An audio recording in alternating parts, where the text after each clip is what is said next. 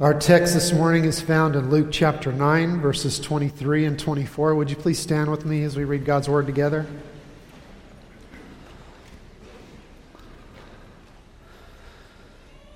Then he said to the crowd, "If any of you wants to be my follower, you must give up your own way. Take up your cross daily and follow me. If you try to hang on to your life, you will lose it. But if you give up your life for my sake, you will save it."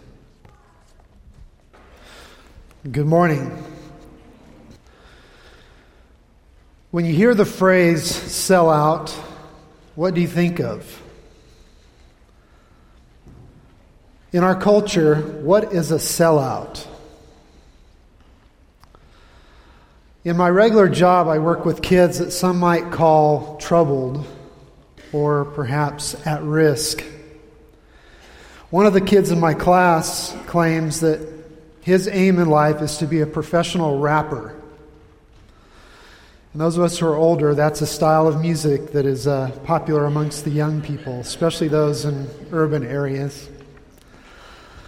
And in his language, he constantly talks about keeping it real. And if you don't keep it real, in other words, you don't want to be too popular, you don't want to be too good, you don't want to be too mainstream, you want to be real. And if you're not real, you're probably a sellout. One of the biggest sports stories in the last several months that those of us who follow sports have heard is the story of Kevin Durant. Kevin Durant was a superstar with the Oklahoma City Thunder. They came very close to making it to the NBA Finals. Well, Kevin Durant recently signed a free agent contract with the Golden State Warriors, who have been one of the most successful and popular teams in the last few years. And lots of folks are saying, well, Kevin Durant's a sellout because he's not staying with the team that he grew up with and that he helped develop, that he's jumping ship to this team that's already very popular and very powerful. Well, what society says about being a sellout and what Jesus says about being a sellout might be different. And today I want us to take some time to look at perhaps Jesus' version of what that might be. We ask the question, what is the cost of following Jesus? And when I hear that question, familiar Bible stories always come to my mind. The first one probably being the one of the rich young ruler. This story is found in Luke chapter 18, verses 18 through 23. A certain ruler asked him, "Good teacher, what must I do to inherit eternal life?" "Why do you call me good?" Jesus answered. "No one is good except God alone. You know the commandments. You shall not commit adultery. You shall not murder. You shall not steal. You shall not give false testimony.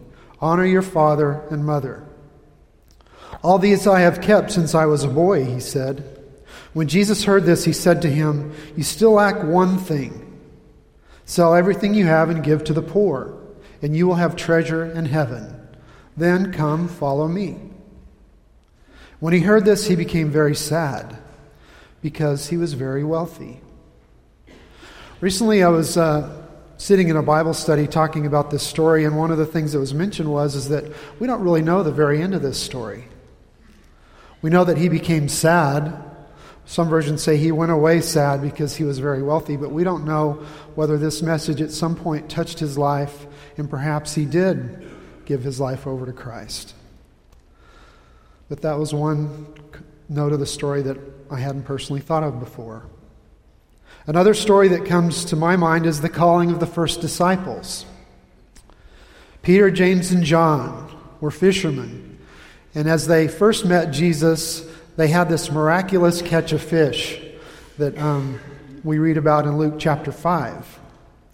But in light of this circumstance, chapter 5, verses 8 through 11, and you can also find this story in Matthew chapter 4 and Mark chapter 1, we read these words. When Simon Peter realized what had happened, he fell to his knees before Jesus and said, "O Lord, please leave me. I'm such a sinful man." For he was awestruck by the number of fish they had caught, as were the others with him.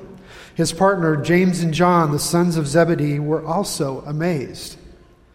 Jesus replied to Simon, "Don't be afraid. Follow. From now on, you'll be fishing for people." As soon as they landed, they left everything and followed Jesus. The cost to these men was not only a spiritual one, they committed their life to Christ in following him wherever he went, but it was also personal and financial. They left their families and gave up their very livelihoods to follow Christ.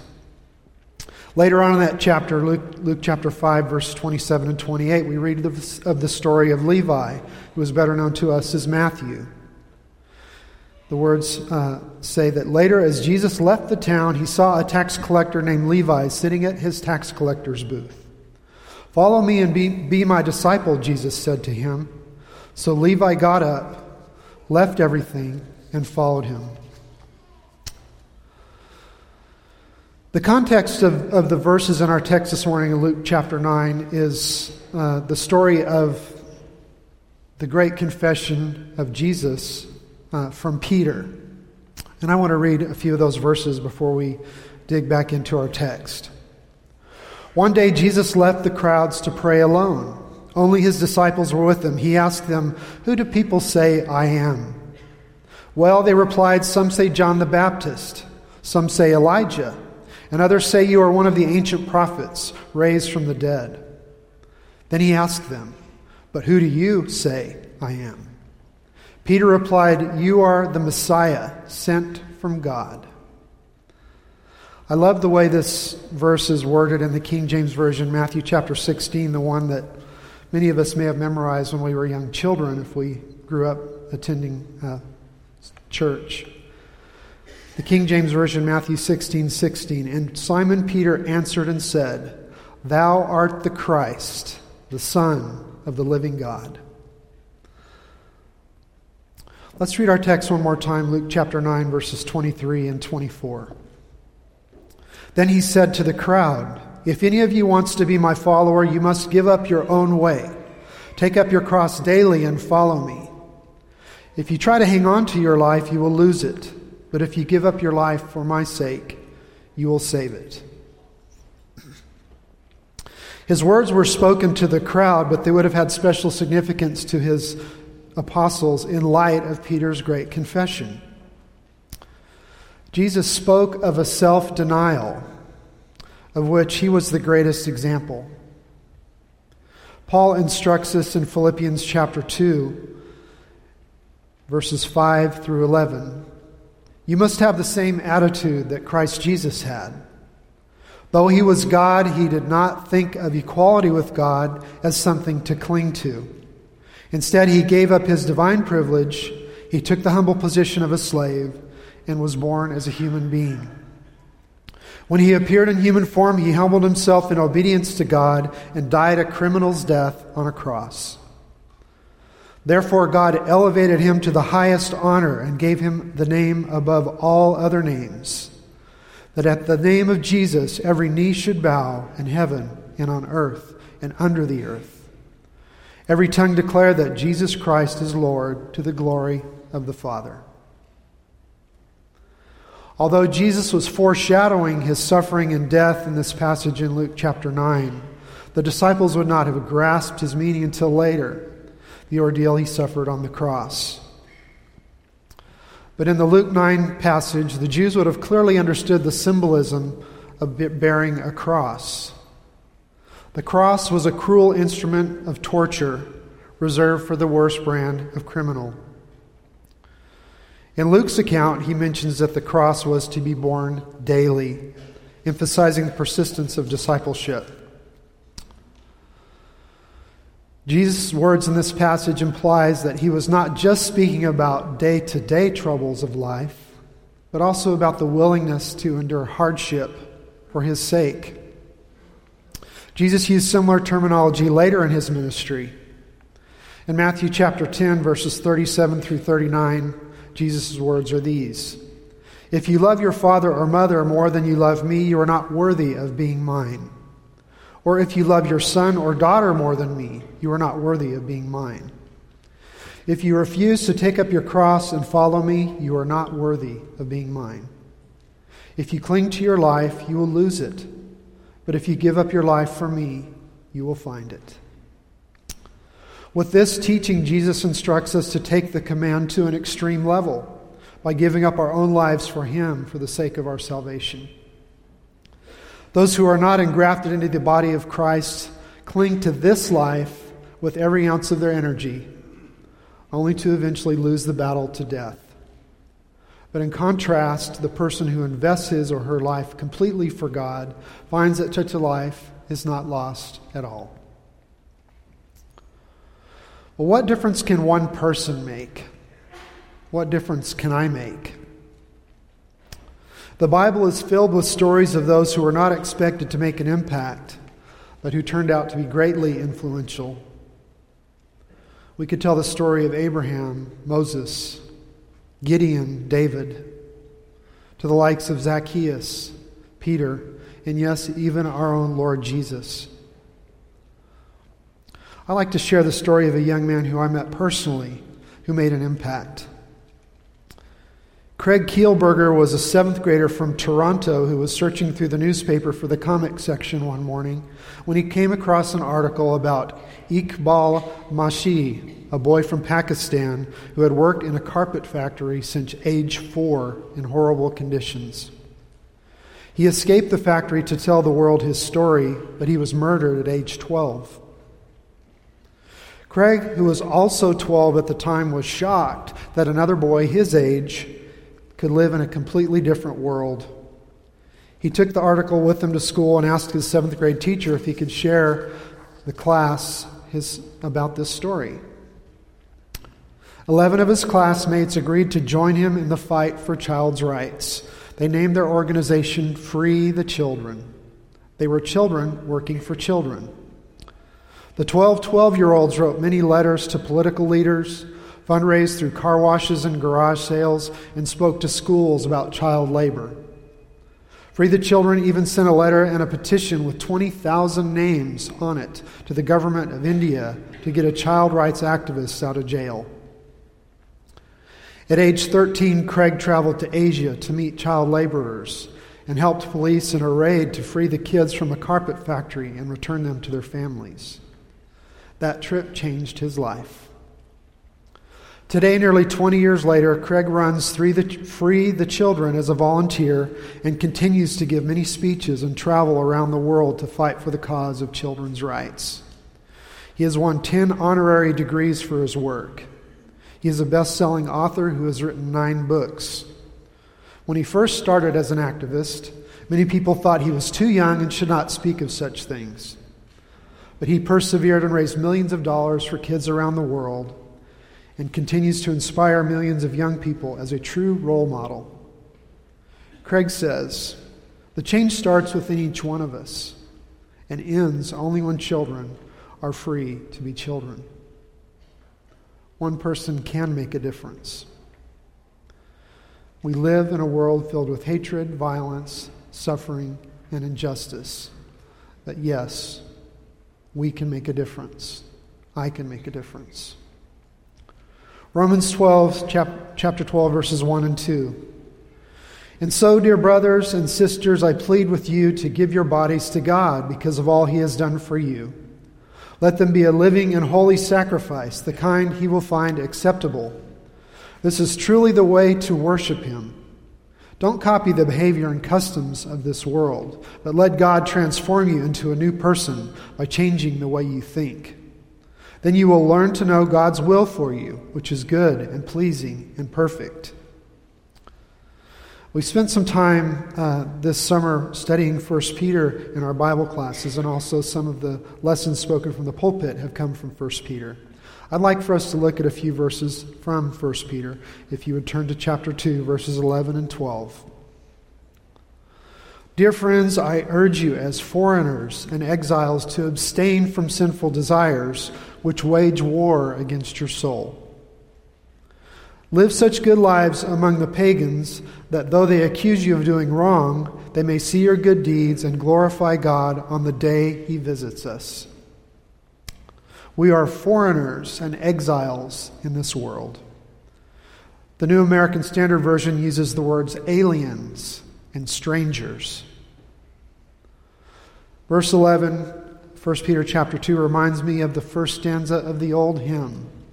This world is not my home, I'm just a passing through. In the second part of verse 11, Peter reminds us that our sinful desires war against our soul. Just a few moments, we're going to come back to that thought. But in verse 12, Peter instructs us to practice self-discipline, to live good lives among the pagans, or as many verses translate this word, among the Gentiles. 1 Thessalonians chapter 4, verse 12. Then people who are not believers will respect the way you live, and you will not need to depend on others. Matthew chapter 5, verse 16, the very words of Jesus. In the same way, let our good deeds shine out for all to see, so that everyone will praise your Father in heaven. We are instructed to conduct ourselves in such a way that we bring praise not only to ourselves, but ultimately to the glory of God. Ephesians chapter 3, verses 20 and 21. Now to him who is able to do immeasurably more than all we ask or imagine, according to his power that is at work within us, to him be the glory in the church and in Christ Jesus throughout all generations, forever and ever. Amen. I'd like to mention a side note about 1 Peter chapter 2, verse 12. Some scholars maintain that on the day that he visits us, which is at the end of verse 12, refers to the day of judgment. Other scholars might take the position that this is a reference to a time when a pagan or a Gentile might give the gospel a favorable hearing and be converted to Christ. From my point of view, either interpretation would be excellent, since the ultimate goal is God's glorification. Christ himself was our example and model of behavior. Let's skip down from 1 Peter 2 to verses 23 and 24. We read these verses this morning in Bible class. He did not retaliate when he was insulted, nor threaten revenge when he suffered. He left his case in the hands of God, who always judges fairly. He personally carried our sins in his body on the cross so that we can be dead to sin and live for what is right. By his wounds, you are healed. You might be thinking to yourself, that all sounds fine and good. We've heard these words before. But how can I apply these principles? What can I do? In answer to those questions, I want to pay attention to the words of Paul, which Reed read this morning from Romans chapter 12. These are the verses which our campers studied in depth this week. Romans chapter 12, verses 9 through 21. And the little caption above these verses is love in action. What can I do? Love must be sincere. Hate what is evil. Cling to what is good. Be devoted to one another in love. Honor one another above yourselves. Never be lacking in zeal, but keep your spiritual fervor serving the Lord. Be joyful in hope, patient in affliction, faithful in prayer. Share with the Lord's people who are in need. Practice hospitality. Bless those who persecute you. Bless and do not curse. Rejoice with those who rejoice. Mourn with those who mourn. Live in harmony with one another. Do not be proud, but be willing to associate with people of low position. Do not be conceited. Do not repay anyone evil for evil, but be careful to do what is right in the eyes of everyone. If it is possible, as far as it depends on you, live at peace with everyone. Do not take revenge, my dear friends, but leave room for God's wrath. For it is written, "It is mine to avenge, I will repay, says the Lord." On the contrary, if your enemy is hungry, feed him. If he is thirsty, give him something to drink. In doing this, you will heap burning coals on his head. Do not be overcome by evil, but overcome evil with good. These are a few things listed in these verses that we can practice.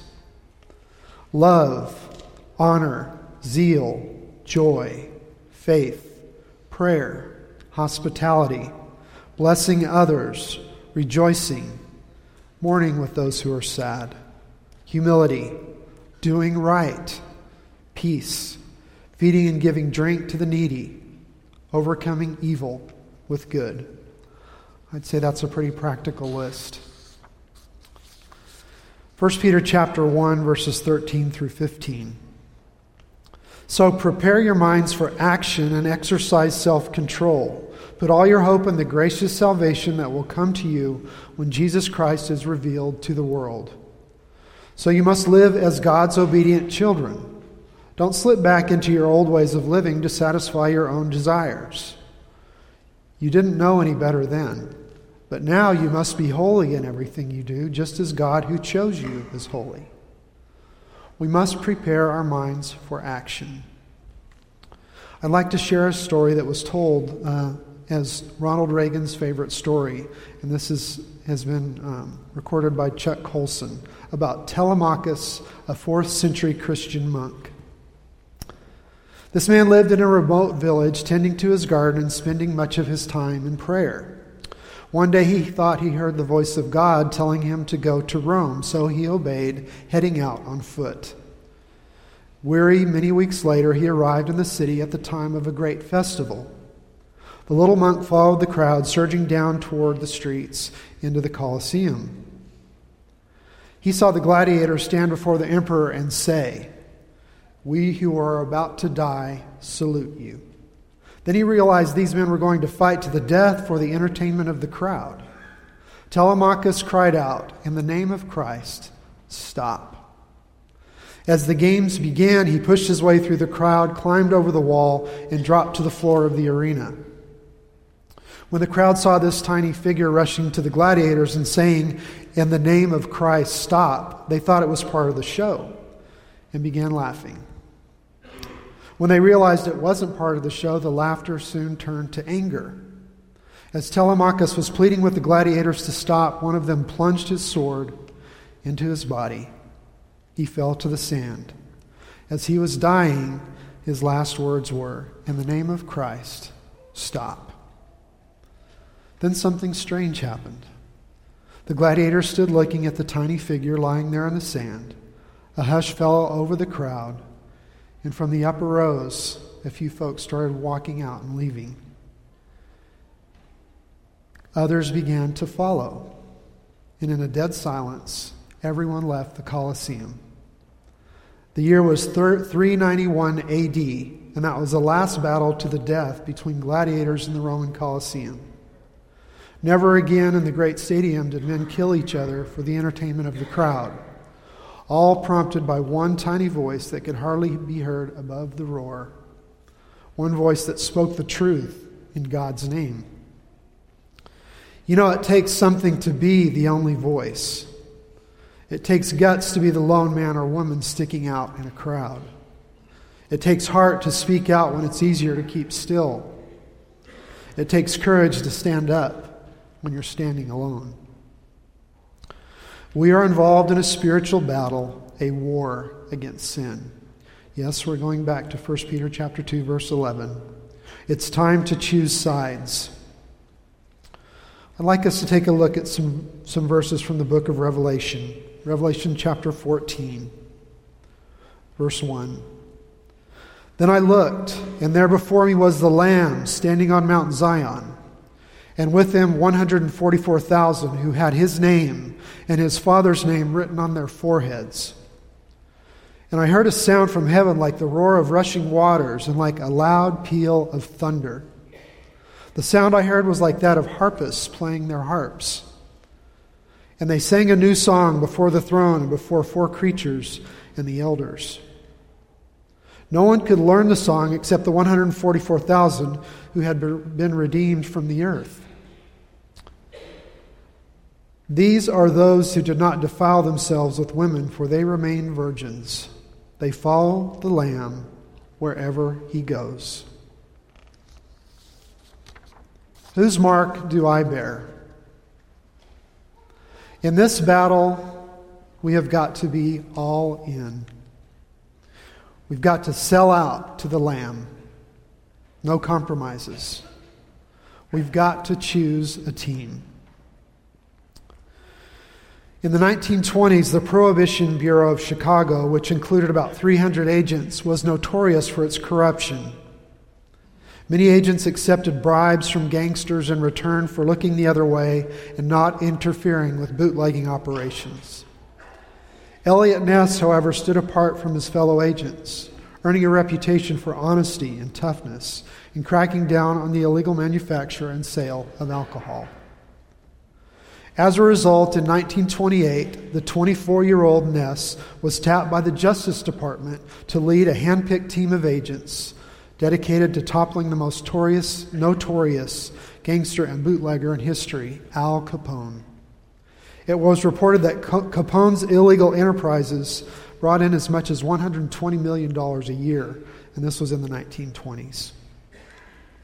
Ness was determined to make a significant dent in the gangster's business, and his team wasted no time in locating and shutting down breweries and distilleries associated with Capone. In 1929, one of Capone's henchmen allegedly offered Ness a $2,000 a week bribe to cease his harassment against the gangsters. Ness, who earned only $2,800 a year, responded by calling a press conference. In front of the reporters and newsreel cameras, Ness publicly announced that neither he nor his men could be bought by Capone. The following day, in a report of the press conference, the Chicago Tribune gave Ness and his 11 agents their now famous nickname, the Untouchables, to describe their incorruptibility. Are you and I ready to live a life of character and commitment to the point that we can be called untouchable? Are you ready to be one who makes a difference? If you would, I'd like you to stand with me.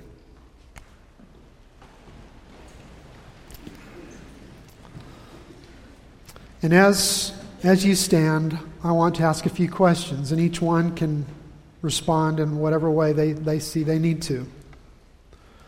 Are you ready to make a choice?